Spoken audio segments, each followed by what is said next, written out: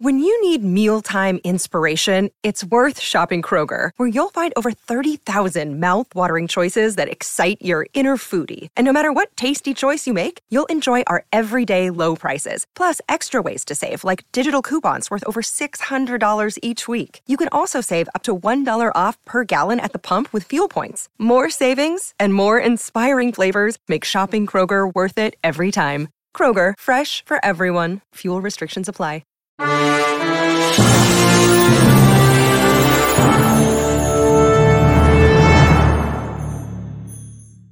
Welcome, Pewter Report readers, viewers, and listeners to a brand new edition of the Pewter Report podcast, energized by Celsius, the official energy drink of PewterReport.com. This is the Pewter post-game show where we will be recapping and breaking down everything from the Bucs loss to the Falcons by a score of 16-13. And there's no other way to say it other than this was a bad, ugly loss for the Tampa Bay Buccaneers. I'm your host, Matt Matera. Joined with me live from Raymond James Stadium is SR Scott Reynolds. And Scott, there's a number of ways we can go with this, but I think more than anything else, this loss is on the Bucs offense for how they performed today. Yeah, there's no doubt about it, Matt. I mean, this is, like the graphic said, totally offensive. This offense has just simply regressed from the bye week. We saw 26 points. We saw 3 red zone touchdowns in that win at New Orleans. And we even saw some semblance of a running game. In that game, they ran for 114 yards. This team is just moving backwards offensively. Yeah. And there's no momentum, and it's awful. And it makes you wonder too. And I can't wait to look at the film from this game. Looking at it here, it's like there are some open receivers, and Baker's not finding him. Whether he's not making it through his progressions, or he's just not seeing it because he's 6'1", or there's Falcons in his face. This game came down to first and goal at the 8-yard line. They had 3 shots to score a touchdown and win this game. 3. And 2 incompletions and then a sack. And they brought out Chase McLaughlin. And I turned to Bailey Adams in the press box and I said, that's it. They're not winning this game. Even if it goes to overtime, this is going to be as close as they're going to get to winning the game and punching it into the end zone. So the Falcons went to a lot of cover 2 in the second half, took away the Mike Evans deep shots like they gave up whenever he plays A.J. Terrell. It's usually a fun game for Mike. And he was having some fun in the first half. Falcons played a lot of cover 2. The Buccaneers consciously stayed away from Jesse Bates, which is a good idea. He has 3 interceptions. But this team, again, can't run the ball, bogs down inside the red zone, can't get touchdowns.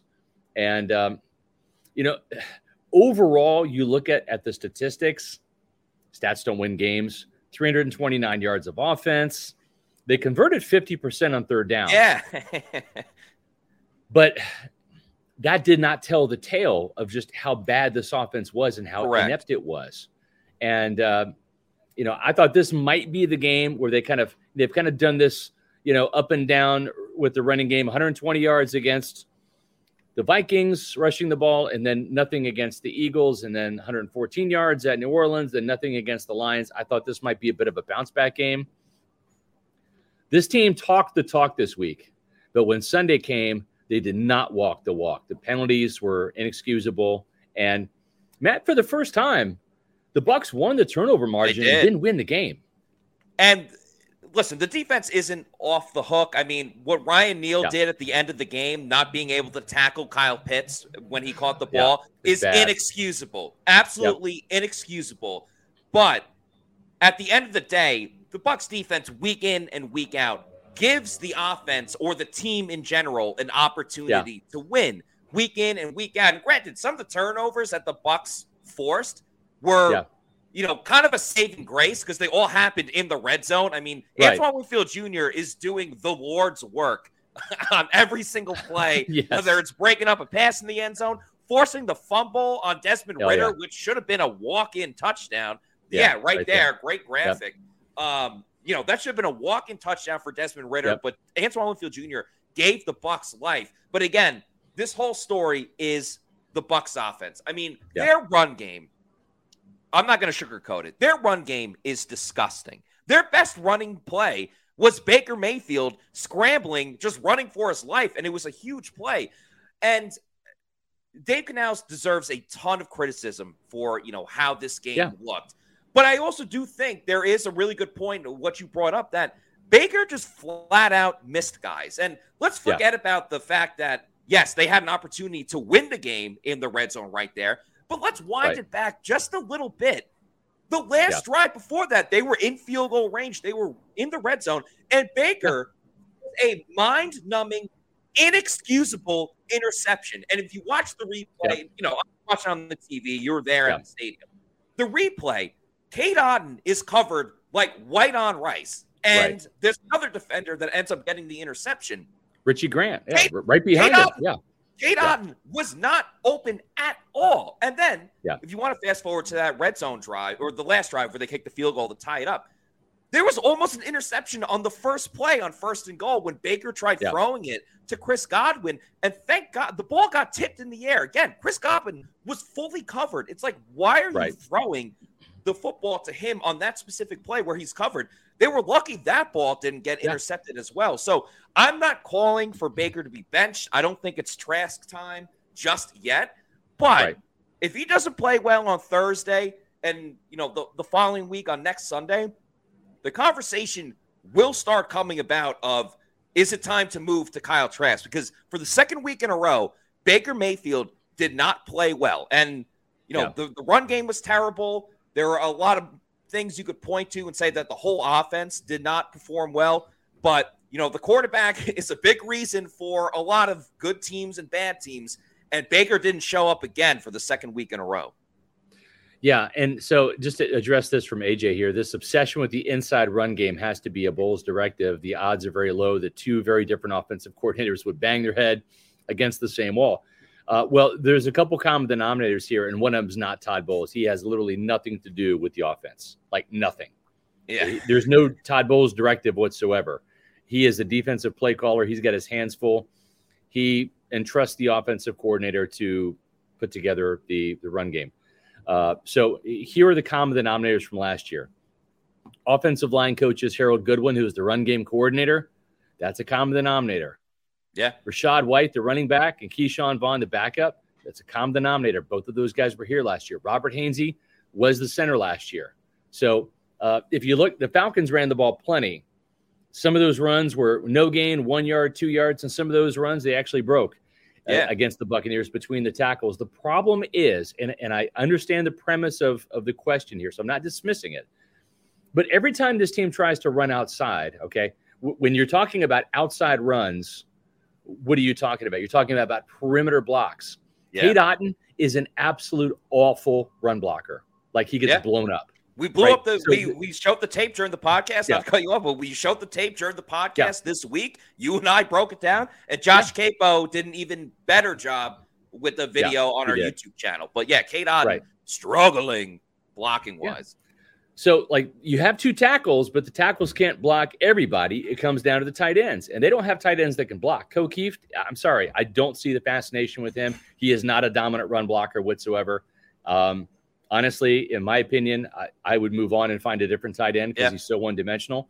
And then there was a play where I think Keyshawn Vaughn got tackled for a 4-yard loss. That was on Cade Otton getting blown up at the line of scrimmage and causing a negative 4-yard running play. So that's why they can't run. Then when you do break off a run, you have a 10-yard holding penalty on Trey Palmer calling back a 13, 14-yard running play. And I thought it was a ticky-tack foul. This officiating crew is known for a high volume of flags. It's a flag-heavy unit. And honestly, I never want to see him again because so many of the penalties were very ticky-tack. I even think a couple of the Falcons penalties, it seemed to be you're either calling penalties on the Falcons defense or the Bucs offense. It wasn't really much to do on the Falcons offense or the Bucs defense. But it was bad. And I don't think the personnel on this team is equipped to have that much better of a running game. I don't know that honestly that Harold Goodwin and Joe Gilbert are the offensive line coaches that can really, put together a strong running game. I mean, they come from the Bruce Arians system, which is pass first. It's pass heavy. He was the quarterback whisperer. Yeah. Okay. So some of the fault lies at the scheme, right? I mean, it's like Canales is the play caller, and he gets a lion's share of the blame as well. But Harold Goodwin's the guy designing the runs. Yeah. And I don't know. And I also think it's time to look at some different personnel. I think this team needs to make some wholesale changes to the running back room, to the tight end room. It doesn't hurt to bring in new people because some of the players, Keyshawn Vaughn, Keeft, Cade Otton, they're not getting the job done. Yeah. I'm not saying cut Cade Otton, but he's really a tight end 2, tight end 3. He's not a starting caliber tight end. And so to me, I'm just not terribly impressed with Matt Filer. I don't see any push from the big man. Give me Nick Leverett in there at left. Let's see what he can do. The left guard position, Matt, that position as a whole improved when Leverett was in there for Luke Gedeke last year. So I don't know, man. At this point in time, if you stick with what's working, what's the definition of insanity? Keep doing the same thing expecting a different result? Just saying. Yeah, and we'll get to a couple. We got some super chats coming up. Appreciate everybody in the comments. Appreciate the super chat.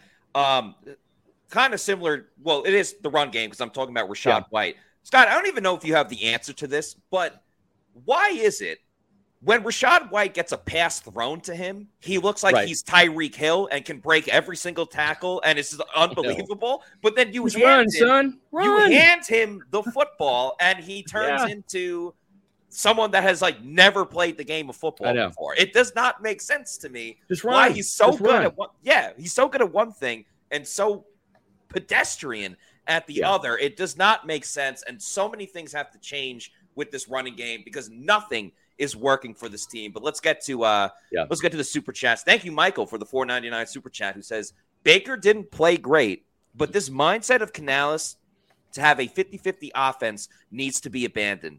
Run game's bad, tired of 3rd and 5+ all the time. Michael, I think you bring up a great point because Dave Canales came up this week and he said, the offense is having these great conversations. They're communicating with each other. Yeah. And the big thing that Dave Canales said was, we're trying to win the division. So what he essentially was saying was, I haven't even shown all the things that this offense can do.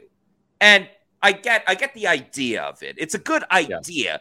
But when you're not getting it done on a play-by-play basis, when do you draw the line and say, screw saving something for week 10 or week 11? We got to do this crap now because what we're doing right now is not working, and it's costing us football games. It cost them the game today because they could not run the ball. And then all of a sudden, when you got into the red zone on that last drive, that would be the one time you actually maybe should run it. And that's something that Dave Canales talked about, that I need to run the ball more in the red zone. And then they didn't run it at all, and that's why you had the 2 incompletions and Baker getting sacked on the last play. Yeah, I will say one thing and then doing a complete different.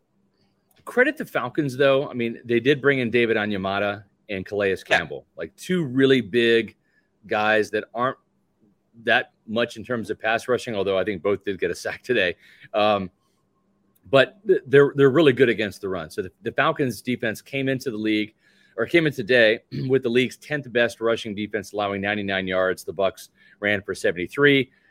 31 of that was a Baker scramble. But to Michael's point about this, the Bucs came out throwing the ball, and they really weren't stubborn about getting balanced today. They really were not. I mean, and the numbers bear that out.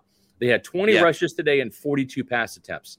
They passed the ball twice as much as they ran it, and they really didn't even run it that many times because Baker Mayfield had 3 scrambles on pass plays. So they really had 17 carries. And if you add in those 3, which were supposed to be passes, it ended up being Baker Mayfield scrambles. You had 17 runs, 45 passes. And honestly, I'm okay with that. I'm okay with that level of balance because, again, it did produce 329 yards. This team did move the ball. It didn't do squat inside the red zone, unfortunately. And it didn't do enough because of the penalties, the self-inflicted wounds. 9 penalties. Matt, what we're talking 7 on the offensive side today? Is that right? A 7 lot out of the 9, I believe. Right. Yeah. So it's self-inflicted wounds. It's stopping drives before they start, essentially. And I'm okay. I actually thought that today's balance was actually what it should be. It should be 2/3 pass, 1/3 run, because stop banging your head against the wall trying to run the ball if it's not working. Now, some of those runs, like the 3rd and 1 down there, at that point in time where they had to punt, I think the Bucs were inside their own 20-yard line. I would not have ran the ball there. So it's deciding when to run. And the 4 carries for 7 yards to Keyshawn Vaughn. Next time I see Jason Light, I'm going to tell him, it's like, if you cut Keyshawn Vaughn today, he's going to be unemployed. Like, no one's going to want to pick him up. He's not good. He's not an NFL caliber running back. Maybe a practice squad guy, but if the Bucs were to cut him today, no one's going to pick him up off of waivers. Right. You know what I'm saying? So it's like you're giving a guy, and he had four carries for 7 yards. He had a drop. Yes. So the drop, the biggest thing for me, and because there was one play, he had a run for like -4 yards, and there was a defender in his face before he even touched the football. That was Kate Otten not blocking on that play. And like I don't even blame Keyshawn Vaughn for that. But the dropped pass, I said it right after. I was like, I'm not really trying to be a jerk. I'm not trying to be a jerk, but I was like, what value does Keyshawn Vaughn bring to this team that like Sean Tucker can't bring? Because he dropped a wide open pass. He's been doing that since he entered the NFL. Keyshawn Vaughn doesn't provide any value for this team. And I know it's a mean thing to say, but we got to call it like we see it. Yeah, I agree, Matt. It's the truth. And the truth hurts sometimes, but I'm not here to worry about people's feelings. I'm here to analyze Buccaneer football. Yeah. And I'm sure Keyshawn Vaughn had a great week of practice, though. I'm sure he was great in practice, and that's why he got the carries as RB2. If you can't do it on game days, it doesn't matter what you do in practice. Right? Yeah. Practice does have some value. I'm not saying just show up and play the games. But and Todd Bowles even said it too, and he's right. Like, you can have a great week of practice. It has to carry over into the games, right?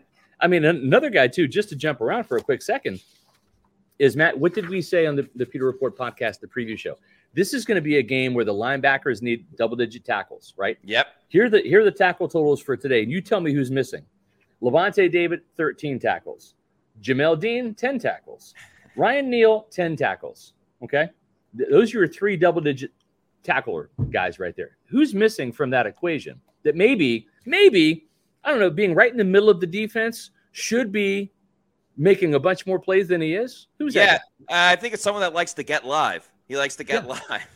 Devin White. I even took him because I'm a firm believer of big game matchups. I know to the 5 tackles for Devin White. To the national NFL crowd, Bucs Falcons doesn't look like a huge game. For those that are fans of teams in the NFC South, this was a big game. And I'm a firm believer of when you have these big matchups, your best players have to step up and shine. Right. And that's why I picked Devin White on Pewter Picks and Props to have higher than 7 tackles and assist tackles. He should have, but was nowhere to be found. And had a huge mental gaffe on that 45-yard catch and run by Algier, 47 yards, whatever it was. He started going after the quarterback when he was with Algier. So that was a huge play. But let's get to the super chat from Donta Mason. Thank you very much for the 1999 super chat. And Donta says, on 3rd and goal, Baker should have took off running, self-inflicted, shaking my head. So I do feel, especially in the second half, and you mentioned that cover 2, they were taking away Mike Evans and things of that nature. It seemed like a lot of times, and of course it reared its ugly head on 3rd downs, where no one was open, and that's why Baker had to either eat a sack or throw the football away. I actually would have preferred, I'm not saying specifically to this 3rd and goal play. I know Baker had the big scramble. I would have preferred him to tuck it and run a little bit more because I do feel like there were a lot of wasted plays of, no one's open, I'm just going to throw it away versus, let me try to get a couple of yards in that situation. But I think it's an even bigger indicator of, we know it's the Mike and Chris show with this offense, Mike Evans and Chris Godwin.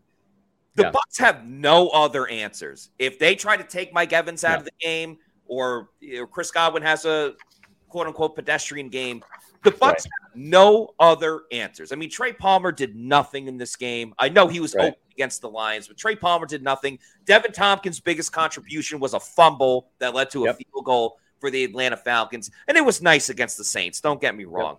But for the long term, sustainably, the Bucs do not have an answer, a third option where if things aren't always going for Mike or Chris, there's nothing else that they can do. They clearly can't run. You're right, Matt. And Cade Otton, right? I mean, he got 5 catches, 43 yards. It was one of his more productive games, but still an 8.6-yard average. I mean, he's not breaking tackles. There's no elusiveness there. He's got to step on a defender. He gets the ball and he gets tackled. I mean, he came in averaging 8 yards per catch. He finished with 8.6. This offense is just, there's no dynamic playmakers on a consistent basis outside of Mike and Chris. And the contributions, as you mentioned, from Trey Palmer, from Devin Tompkins, they're so hit or miss, and that's probably because they're younger players. And also, too, I think Baker Mayfield, I don't think this was the game where he really went through his progressions. I think there were opportunities for him where he missed over them, didn't get to the second or third. It was like first read, check down, right? Or first read, look around, take a sack, or try to scramble. There's going to be some opportunities. I think you go back and look at this film where he missed some guys that, maybe not as wide open as Trey Palmer was last week, but were open. But to this point here on 3rd and goal, Baker should have took off running, self-inflicted. I agree. At some point in time, you have to throw the fade to Mike Evans, right? You've got to scheme that to where he gets the one-on-one, right? And it's a corner route, and Baker throws it up to the 6'5" receiver. That's what we said last year. Yeah. Tom Brady didn't do that enough. And I don't know why you don't do that on first down and just try to take a shot there. Matt, I agree with you, right? Try to get down there and do a draw, right? Spread them out 4 wide, even a quarterback draw. Go 5 wide, spread them out, and look for the gap. I mean, you're talking 8 yards. I think Baker can probably run 5. Now you're in 2nd and goal from the 3. Woulda, coulda, shoulda at this point in time, unfortunately, for the Bucs.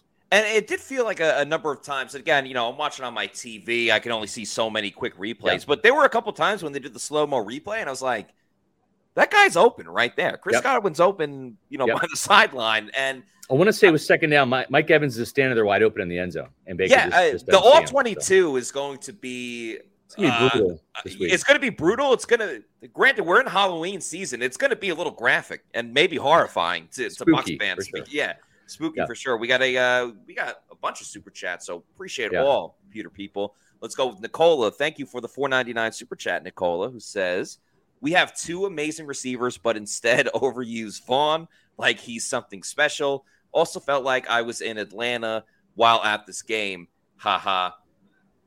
Yeah, I mean, I do not understand the usage of Keyshawn Vaughn. What is Keyshawn Vaughn doing that Sean Tucker cannot do? We asked him last month. We asked Todd Bowles last Monday, why is Keyshawn Vaughn getting the RB2 snaps over Sean Tucker? And he essentially said he had a good practice, which, again, as we already discussed, I'm not trying to beat a dead horse. Yeah. Doing things in practice can only take you so far. And I mean, he came in averaging 1.7 yards, Matt, and he increased it to 1.8 today. Yeah. So he progress. 1.8 yards, right? I don't know, man. It's just it's a waste of downs. It's a waste of touches, if you ask me.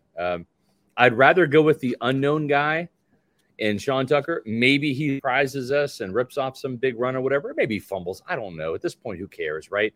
But we've seen Keyshawn Vaughn for 4 years. We know who he is. Exactly. He's this guy. Exactly. We know who Keyshawn Vaughn is. We know what he does, which is not much. At least with Sean Tucker, there is a little bit of an element of surprise, an element of, like maybe he can become something. But until they give him more snaps, it remains to be seen. Got another super chat from Zachary Jarvis, $1.99. Thank you very much, Zachary, who says, is it time to bench Ryan Neal? Yes. We are getting very close to it because, again, this loss is on the offense, but the game was 13-13 with what? Under 2 minutes, whatever it was.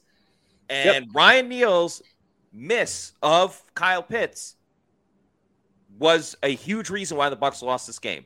He missed the tackle on Kyle Pitts. He was right there. And he also had the benefit of Pitts was like still coming down with the football. It wasn't like Pitts was facing him and running and made a move and juked him. You can kind of live with that. Like, Kyle Pitts had his back to Ryan Neal, if I'm not mistaken. Yeah. He had his back to him. All you have to do is put your arms around him, and then, if anything, you at least slow him down, and then gang tackling pursues and everything like that.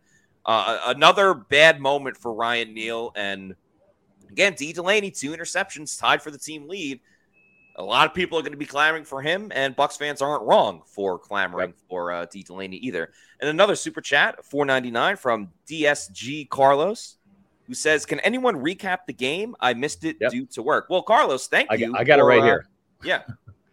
Here's the recap. The recap is the Falcons didn't want to win it, and neither did the Buccaneers. And the Falcons are like, "Here, you take it."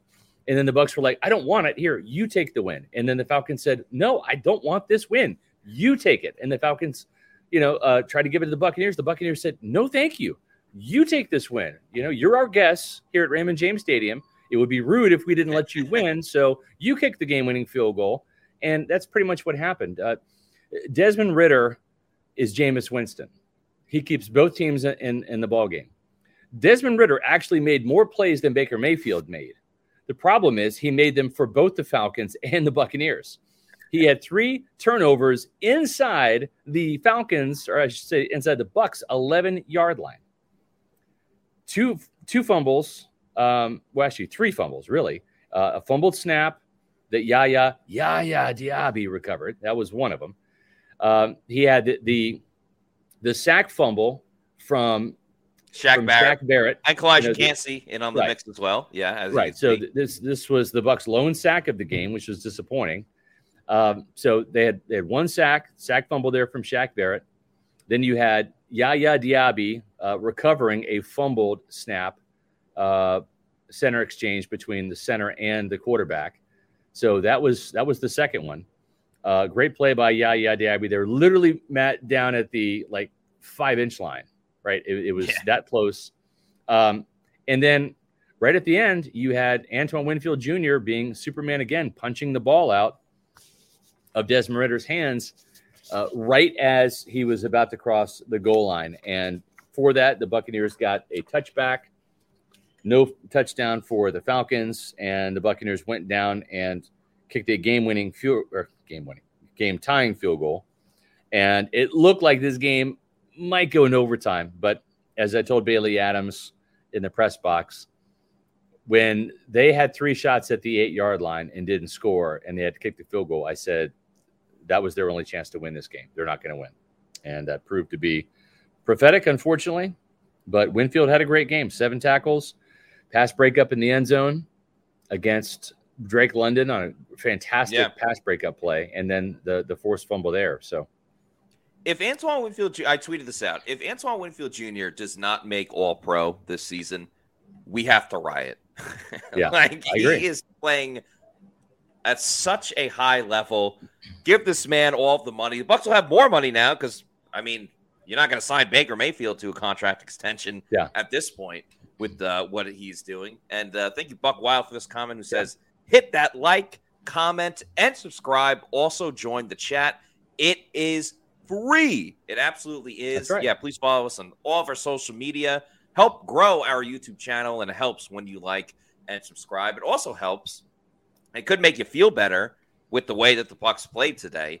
You could feel better if you have a Celsius energy drink, which is the official sponsor of the Pewter Report podcast. Check out all the great flavors they have. Their newest one is the Cosmic Vibe, which is a sparkling fruit punch, but there are so many great flavors of Celsius. My personal favorite is the Arctic Vibe. The orange is great. The peach mango is awesome. Peach Vibe as well. Strawberry lemonade is in my top 5.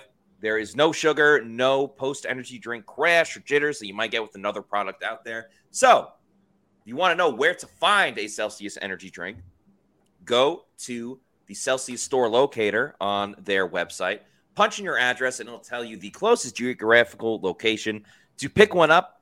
It could be at your local Walmart, your Target, your health and fitness store, or maybe, just maybe, your bodega. Bodega. And never gets old. And once you keep going to your bodega, you know you love it and you want more, that's when I would recommend getting the variety pack. Because variety is the spice of life. You can get it in bulk over at Amazon. Do the subscribe and save. and have it sent to your residence whenever you want. You're in charge of it. It could be a week, month, quarterly, yearly, whenever. Just make sure you're drinking Celsius energy drinks. The official sponsor of the Pewter Report podcast. Make Celsius your number one pick. Yeah. So the good news for the Buccaneers is they play on Thursday night. They got to flush this game really quickly. And I think they came out of this game with the exception of Kayvon Merriweather, who had an ankle injury. But I think they came out of this game pretty unscathed. So they should be in pretty good shape from a health standpoint. Going to Buffalo. Buffalo lost to the Patriots. To the awful, maybe the worst team in the league, the New England Patriots. Yeah. So you would think that they're going to be pissed off, right? Because they lost the Patriots. You would think the Bucs would be pissed off. That was the whole conversation this week. The Bucs are pissed off. They lost the Lions. Trust me, just because you lose one week and you get pissed off does not mean that you win the next week. So at this point in time, the Buccaneers are 1-3 at home. 1-3 at home. Awful. And they're 2-0 on the road. Maybe they have some road mojo. I have no idea. One thing I do know for sure is this will be a very short, fascinating week. The game's on Thursday night. The Buccaneers will not hurt you next Sunday. You will not be hurt by this team next Sunday. Why? Because there's no game. There's no game next Sunday. The game's on Thursday. So next weekend, man, unless your college team loses, you're going to have a great weekend. Go to the beach. I'm going to Siesta Key next weekend. Okay. Hell yeah. So I'm just saying, like, the Bucs are not going to hurt you next Sunday. So if you're looking for, Mr. Sunshine here, that's your good news for the day right there from Scott Reynolds. So, having said that, Matt, in all seriousness, though, this team came off of their bye week, 3-1. Pretty good about where this team was after beating the Falcons, beating the Saints in New Orleans, right? 26 points on offense, 9 points held the Saints out of the end zone, got some takeaways. Baker had 3 touchdowns. The red zone was clicking. They had 114 yards rushing. This team was feeling pretty good about itself. Then the bye week comes, right? Now they've had 2 back-to-back home losses that have really kind of derailed the season right now. I will say this. Don't turn that dial, Bucs fans. I know that you wanted your team to get an early stranglehold on the NFC South title, right? It didn't happen. But like last year, this division is going down to the wire. It just is. Someone's going to win this division at 9-8. It may be your Buccaneers. Someone may win this division at 8-9. We saw it happen last year. The NFC South is not good. It just isn't, right? Yeah. The NFC South today, right? That's just what happened. and so hang in there. I'm not saying the Bucs are going to win this division, but I'm not saying they're not either. This is not a good division. On any given Sunday, any team in the NFC South can lose, including your Tampa Bay Buccaneers. We saw that today. So there's that. But, Matt, they have a little bit of a mini bye week now. Yeah. Right? The last bye week was after everything was all, we're good. Oh, we're 3-1. Oh, Baker Mayfield. Oh, just beat the Saints. Working. Yeah. Just beat the Saints. This is a mini bye. This is you have a weekend where you're not playing football, right? Coaches don't go anywhere. Report for duty. Yeah. Friday, Saturday, Sunday, figure this thing out because you got a lot of personnel moves to consider making on your roster and maybe Jason Light off your roster. And you got some schematic things to work on. So if there's a saving grace, it's that win or lose on Thursday night, they have an opportunity here with no game. They have an extended time to try to figure some things out and really look at what they've been doing right and try to do more of it, which isn't enough, and look at what they're doing wrong, which is plenty, and try to figure that crap out. I see no lies with what you're saying, Scott. And maybe it is a good thing that they're playing on Thursday because win or lose, at least they can rip the Band-Aid off quickly of, not affecting your Sunday. And oddly and scarily a little bit, again, Halloween season, we've seen this before. I mean, let's remember last season, granted, different quarterback, everything, blah, blah, blah. Bucs started out 2-0. Everything was all honky-dory. Things were great. That's right. Bucs are undefeated. Oh, they're going to cakewalk to the playoffs, to the division, and things very much went south from there. And now we're seeing it again. Bucs 3-1, and everything's great. Woohoo! Oh, They lost the Lions. The Lions are really good. That's okay. And then bam, they put up another clunker, as Todd Bowles was saying last week, another clunker this week. Zachary Jarvis with another $1.99 super chat who says, "How bad is the Bucs defense in crunch time?" I don't know. I would say that the Bucs are the reason that they have 3 wins on the season. Yeah. Ryan Neal messed up in that moment. I don't think that should put the label on the Bucs that they can't get the job done. They don't do well in crunch time. I just think it was a bad play by Ryan Neal. I will say they need more production from like getting after the quarterback, and they do. Shaq Barrett had a really good game. Yaya Diaby recovered the fumble. I'm still not in love with what the outside linebackers are doing. JTS, no, they need to do more. They didn't do anything. They didn't make their presence felt today. They really didn't.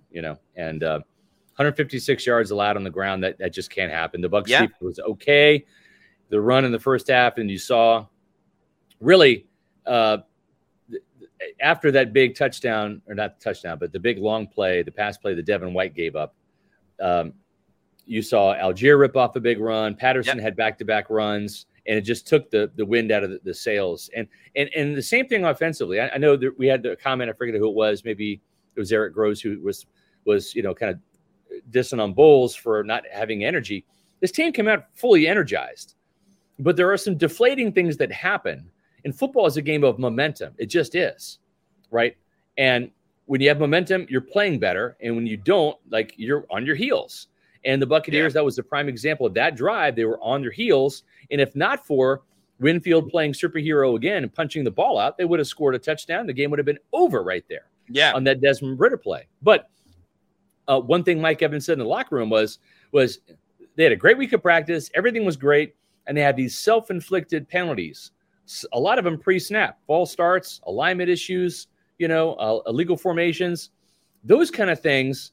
When your offense is struggling, and everybody knows they're struggling, Todd Bowles knows they're struggling, Dave Canales knows they're struggling, Baker Mayfield, Mike Evans, the drunk guy in the last seat in the house knows. Everyone knows they're struggling.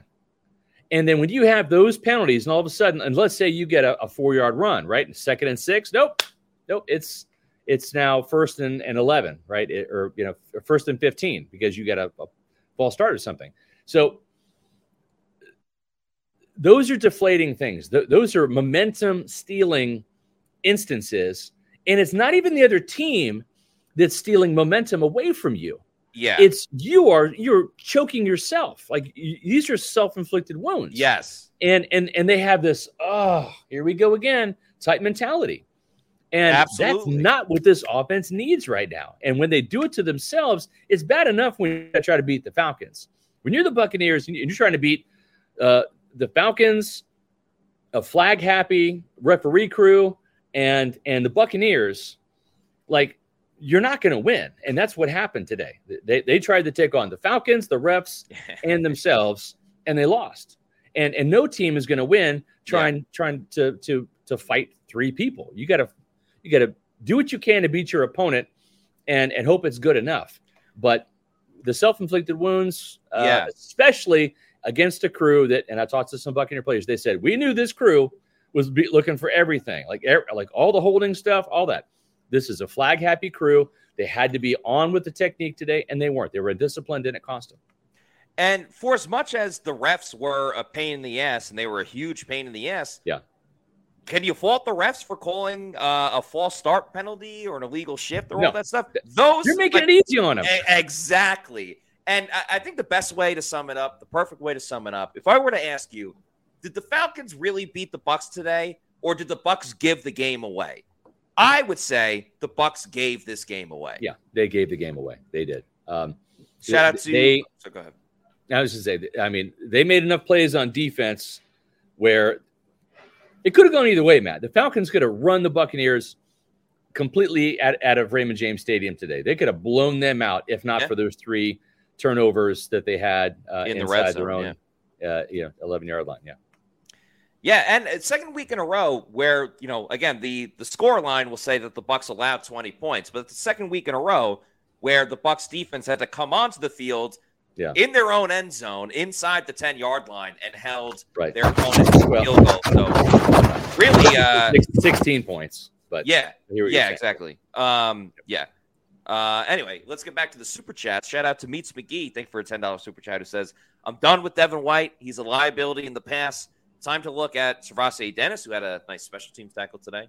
On passing downs, he plays when he wants. Everyone noticed his lack of effort versus the Ravens. I noticed it 2 years ago against the Bills. I mean, Devin White's not going to be benched. Todd Bowles loves him. But never happened. What I will say is Devin White is not playing himself into a big-time contract. Both players that want a huge contract this next season, Mike Evans and Devin White, have not positioned themselves quite well to earn the big payday that they believe that they deserve. Saw this one before. So Terrence, there's one early. Eric Collison we got. Okay. Terrence, we'll get to you in a second. Yep. Thank you, Eric, for the $4.99 super chat. It says, at what point does Jason Light have to look in the mirror and get someone else to evaluate running backs, because he has missed every single time? Scott, this is something that you have talked about a ton, that his blind spot is finding running backs. And sadly, Rachaad White is quickly turning into another example of the laundry list of running backs that have not been found via Jason Light. So, I mean, they had a chance to draft Tyler Algier, who was a Bucs best bet last year. And I liked him. I thought Algier was better than Rachaad White. I liked him at a BYU. Tackle breaker, 59 yards today, a 2.8 yard average, just because of the volume, and the Bucs were selling out to stop the run. But then you look at what he did in the passing game too: 3 catches, 53 yards, including a 46 yarder. So he's a better back. I mean, he had 1,000 yards last year, right? I mean, once again, Pewter Report will try to serve up some running backs in our suggestions. We know the Bucs front office reads our stuff. They just got to pull the trigger. I love running backs. I'm an old throwback kind of guy. I grew up, watching football in the 80s. John Riggins was my favorite guy with the Washington Redskins. Talking about Emmitt Smith, Walter Payton. I mean, it's a sentimental position to me. And I long for the days when this team had Mike Allstott and Warwick Dunn, right? Not just one capable back, but two. This team doesn't have any backs right now, and that's a shame. But we're still working on it. Yeah, still a work in progress. Thank you to Terrence Montgomery for the $4.99 super chat. He had a follow-up question. Said, should the Bucs go after Derrick Henry? In a perfect world, yes, but they cannot afford Derrick Henry. There's just no room in the salary cap. It's not going to happen. And the Titans are abysmal, but they still think that they can win. So he's also 29 years old, and you're going to have to pay him another monster contract.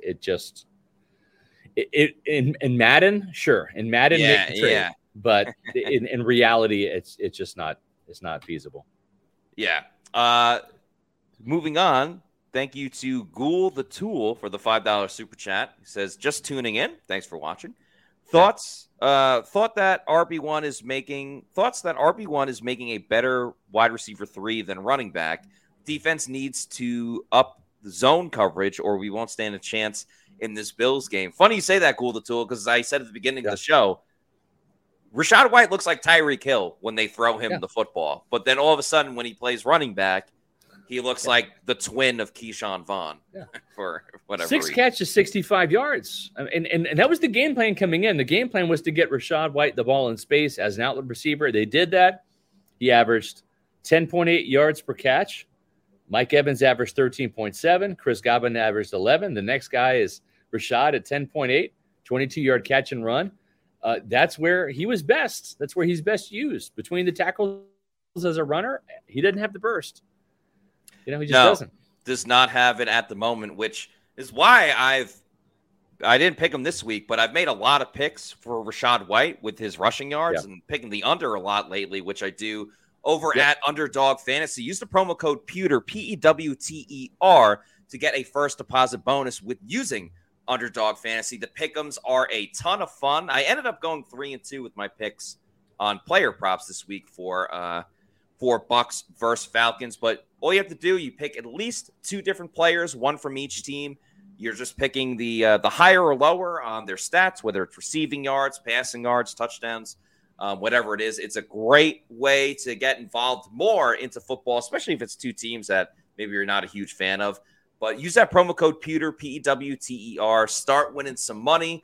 The Pick'em's great. The Rivals is fun. They got a lot of in-game tournaments as well. And they also do it for more than just football. I mean, obviously football is the best sport, but you can do it for a variety of different sports as well. So Underdog Fantasy, use that promo code Pewter, Pewter. Shout out to Underdog Fantasy. Yeah, just a comment here from Luke. Do we lose 3 in a row, or do the Bills lose 2 in a row? One of those two things has to happen. Nobody wants to see a tie. You got to give the Bills, I think, the home field advantage in that situation. There's at least they're scoring some points.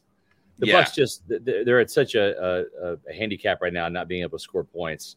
I'm not saying they won't win or can't win on Thursday night, but I'm going to go with the team that probably has the better quarterback and the chance to score more points than the other one. Yeah. So we just got the media schedule out, and just so you guys know, we will have a podcast tomorrow. Todd Bowles is talking at 2:15.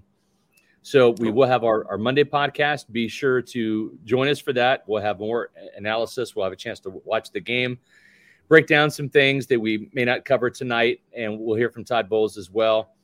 The Buccaneers have shifted their practice schedule a little bit. So Dave Canales and Baker Mayfield and Larry Foote are all going to be available on Tuesday. So typically we don't do podcasts on Tuesday. We do them Mondays, Wednesdays, whatever. I'm on Thursday. So we're going to do podcasts this week on Monday and Tuesday.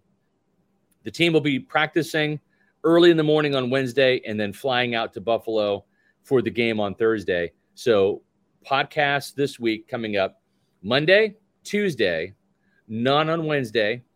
Then Thursday we'll have the post-game podcast after the Bills game, and then a Friday kind of podcast, and then no podcast during the weekend. So that's the schedule for this week. We'll post it on socials just so you guys follow it, but the media schedule just came out. Yeah, so there you go. Always a little bit different when the game's on a Thursday. But, fun. Again, you can rip the Band-Aid off quicker. But let's get back to the Super Chats. Thank you to Fernando Fernandez with the $1.99 Super Chat, who says, this is the type of game Brady wins at the end. Even with the struggles the Bucs had last season, it's hard not to think that, again, that last drive with Brady, Bucs score a touchdown versus kicking that field goal and tying the game up. But Tom Brady's also the greatest quarterback of all time. So, granted, a little bit of advantage there. Callie Bucks, thank you for the $4.99 Super Chat, who says, missed chances by Baker to run upfield with the ball. Baker has no time. He waits for a receiver or sack instead of running for yards. Yeah, this goes back to, I mentioned it earlier, I would have liked Baker to tuck and run a little bit more. And from a pass blocking perspective, overall this season, we've given the offensive line praise, especially Luke Gedeke, for how they've done pass blocking. I didn't think they really did a good job today in terms of pass blocking. Baker did get sacked a couple of times. There were more moments where Baker had to, dodged up, duck, dip, dive, and dodge, as the saying goes, from dodgeball. And, didn't love what I saw from the offensive line today, specifically pass blocking. And we knew the run was terrible. So really reminded me of Jeff Garcia, the former Bucs quarterback, a smaller guy, 6'1" as well. Just struggles to see behind the line of scrimmage because of his height, and gets a little frenetic in the pocket. And sometimes that works out when he scrambles and makes a big play. When he doesn't escape the pocket, doesn't find those open receivers, it is not good. And there's too much of that today. Bucks Basement, thank you for the $4.99 Super Chat, who says, one game closer to the entire coaching staff is fired. Bowles needs to go. Armstrong, I'm shocked is still here. And Canales, good thing on the resume. We've given Keith Armstrong a ton of criticism over the years. Special teams, at least the past couple of games, really hasn't been too much of an issue unless I'm they haven't hurt the team. Everything. That's the thing. They haven't hurt the team. The kicking unit come and Chase McLaughlin. That's a great 1-2 punch. I think a lot of teams would like to have a 1-2 punch like that. The return game is meh. Tompkins had a solid kick return today. He got it out to like the 30, 35. Yeah. Bucs Basement, thanks for the $1.99 super chat. Says Trash, Vaughn, and Neal, they are the weakest. They are the weakest links. Ryan Neal, I mean, it's a simple substitution. You put in D. Delaney, who, again, at least is making plays with the 2 turnovers he has. And Matt, we've seen what he looks like. He played the entire game against New Orleans and played credible football, had an interception of Jameis in the fourth quarter. So it's not like, well, we don't know what it would be like, and what we would be losing with D. Delaney. Look at the Saints game. I mean, D. Delaney played a hell of a game. I mean, check the PFF boxes, check the All-22. He played credible football the entire game. Ryan Neal got hurt, second play of the game? Yeah, very early. Give me the guy who has 2 interceptions and put him in there and see what happens. I'm not saying that he'd be any better than Ryan Neal, but I don't think he can be any worse. And wasn't the status of Ryan Neal, it was like, oh, he's better in the box. He'll help stopping the run game. Well, I mean, what was it, 156 rushing yards today for Atlanta? Yeah, I mean, he had 10 tackles. Clearly but... did not help make the difference. Yeah, he had a lot of tackles, but were they impact tackles? I'm not necessarily sure. Well, I'll tell you what, if you're looking for an impact in the world of real estate, I got the guy for you, Eric Gross in the Eric Gross Group. Folks, Eric Gross is the official realtor of Pewter Report. I know he is hurting with you Buccaneer fans after today's loss. It was not a fun one to watch or cover, for sure. But when it comes to coverage for you, making sure you get top dollar for the house that you're selling or the best value for the home that you're looking to buy, the Eric Gross Group has done hundreds of transactions in this crazy real estate market. And with interest rates going up to 8%, boy, you need a Pro Bowler on your side to make sure that your mortgage isn't out of control, to make sure that you are getting the best value that you can in your real estate purchase. And Eric Gross is going to make sure that happens. He's an avid Pewter Report reader, Tampa native. His father was stationed at MacDill Air Force Base. He and his team have got the market knowledge, the top-notch communication, the commitment to excellence that serves you and sets them apart. With a strong team of vendors and a network of 85,000 agents across the country, if you're moving to the great state of Florida, Eric can help you sell your home where you are and buy in Florida. If you're leaving the great state of Florida, he can help on both ends of those transactions, or whether you're moving around the state of Florida, turn to Eric Gross and the Eric Gross Group. Make sure that you check out the website, housesinfla.com. It's a great website. I love the layout. Check out their inventory, housesinfla.com. Give Eric a call at 513-907-4271. No matter where you are in your home ownership journey, you're going to feel welcome with the Eric Gross Group, the official realtor of Pewter Report. Once again, housesinfla.com. By the way, shout out to all the Pewter people today. I know it was a very frustrating loss for the Buccaneers, but you guys still turned out with a huge audience, a ton of great. Yeah, we're in this together, guys. Yeah, we are in this. Yeah, we're trying to find a solution. We don't necessarily have an answer to that solution. Well, cut Keyshawn. I can't run the ball. I'm not fast and I'm old. Okay, Matt, I don't think you're the answer either. You got 20 years on me, but I don't know that you can do much behind this offensive line and the tight ends right now. We can't forget about the tight ends. They're a culprit too in this running game. Matt, just final thoughts again. If you're looking for the ray of sunshine, if you're looking for the hope, they do have that little mini bye this weekend. Yeah. Give them an opportunity to really maybe hone in and drill down on some of these things and get things corrected for the long haul. This is game 6 for the Buccaneers in week 7. They have 11 more games. 11 more. A lot can and will happen. This division is up for grabs. It was up for grabs last year. The Panthers are going nowhere fast. The Saints, I think, are spiraling.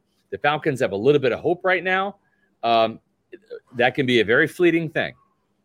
So there's going to be a rematch later in Atlanta. The Bucs are going to have to split with the Falcons to win the division. They know that going in right now. So this thing went down to the wire last time, Matt, right? It went down to week 17. Mm-hmm. Bucs and Panthers. The Bucs won the NFC South here on this field by beating the Panthers. They trailed that game at halftime. Bruce Arians got inducted to the Ring of Honor, and they won the game. They ended up losing a game the next week. Didn't change their playoff positioning at all in Atlanta. But it did give Desmond Ridder a win. And he's now 2-0 against the Buccaneers. So they got some business to take care of. They got some work to do against the Falcons, but they got to continue to get NFC wins and stack those up. They got to somehow find some offense and find a running game and find some touchdowns in Buffalo, Matt, on Thursday. Yeah, and I'm trying to stay level-headed with it because we do have to remember the Bucs are only 6 games into the season. Now, if there are similar issues in, let's just say, week 12, then there are major concerns. But I do want to keep a level head of, like, they are still figuring things out, and this defense will be the catalyst of this team for the next month or so. So with that in mind, by the way, this guy is probably having a great day because the Baltimore Ravens absolutely pummeled the Detroit Lions today. Shout out to former Bucs offensive coordinator Todd Monken, who probably this isn't the Todd Monken, but nonetheless, thanks for the $10 super chat, Todd, who says, "Be patient, Bucs fans. When I take over as head coach, I'll overhaul the staff, run game, install a winning culture, and will oversee an innovative, creative, adaptable offense. Which QB do y'all want me to draft?" Yeah, Todd, that would be great. You could have texted me that rather than give us a super chat, but we appreciate your $10. All kidding aside, Matt, to your point, last year the Buccaneers started off 3-5. They were 3-5 before getting a couple of wins against the Rams and the Seahawks to even their record before going into their bye week. So they were even worse off last year. They were 3-5, right? They're 3-3 right now. They still won this division. I'm not saying that they're not going to win 9 or 8 games this year. I think that we predicted 9 and 8. It's still out there for them. I think it's still attainable. I don't think with losses like this, I don't think that you're going to get 10, 11, 12 wins because you really got to stay on track. You got to win the winnable games. I think this was definitely a winnable game that they let slip out of their hands. They cannot let that happen anymore. They're going to take their lumps against the 49ers, might even take their lumps against the Bills on Thursday night. But you got to handle business in the AFC South. You got to finish business in the NFC South. And if you do that, the division is still there for the taking. You get a playoff berth, and who knows? Maybe you're right, man. Maybe they figure some stuff out on offense the end of the season, whether it's Baker Mayfield, whether it's Kyle Trask, who knows? But 11 games left, still a lot of football to analyze, cover, digest, and maybe enjoy. I don't even think we'll be able to make a prediction about the NFC South until like week 15 and be like, oh, yeah, it's down to these 2 teams. Like, it very much may come down to that. Like, even like the Saints alone, they annihilate the Patriots a week or 2 ago, and then looked like their offense looked worse than the Bucs offense when they played on Thursday against Jacksonville, to the point the fans were booing. It was loud. It was audible. And then, like, I don't know, they figured it out late in the game because football's crazy and crazy things happen. So, I mean, this game, obviously, really, really tough for Bucs fans. Yeah. But there's still hope. Like, the division is still within reach. And I said this on the pregame show. The biggest impact would be, like, there's more of an impact if the Bucs won today and had a 2-game lead over everyone else versus the Falcons winning today and the Bucs are, essentially tied, or, they lose one little tiebreaker. So overall, it's a crappy loss, but it's not like everything is still within reach for the Bucs. Still in front of them. Everything's attainable. It is. Exactly. Yeah, absolutely. We're going to be back, folks, tomorrow at 4:00. Make sure you're there for this fun little thing we do at 4:20. It's called, what's it called, Matt? It's called Roll Call. We love interacting with the Pewter people. We have a great turnout every single week. We just, it's a fun thing we do where everyone comments where they are watching the show from, whether you're in Florida, the United States, or international as well. So we love doing that, interacting with the Pewter people. We'll do that on tomorrow's show. In the meantime, make sure you're following us on all of our social media at Pewter Report on X, Facebook, Threads, and Instagram. And our YouTube channel is Pewter Report TV. Please like and subscribe to our YouTube channel.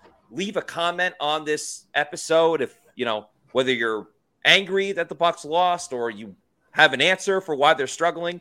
Please leave a comment. It helps grow our audience, and we're trying to grow this YouTube channel as much as we possibly can. That's going to do it for us on today's show. For Scott Reynolds, live from Raymond James Stadium, I'm Matt Matera saying thanks, everybody, for watching, and we'll see you tomorrow at 4 p.m. for another edition of the Pewter Report podcast. Out.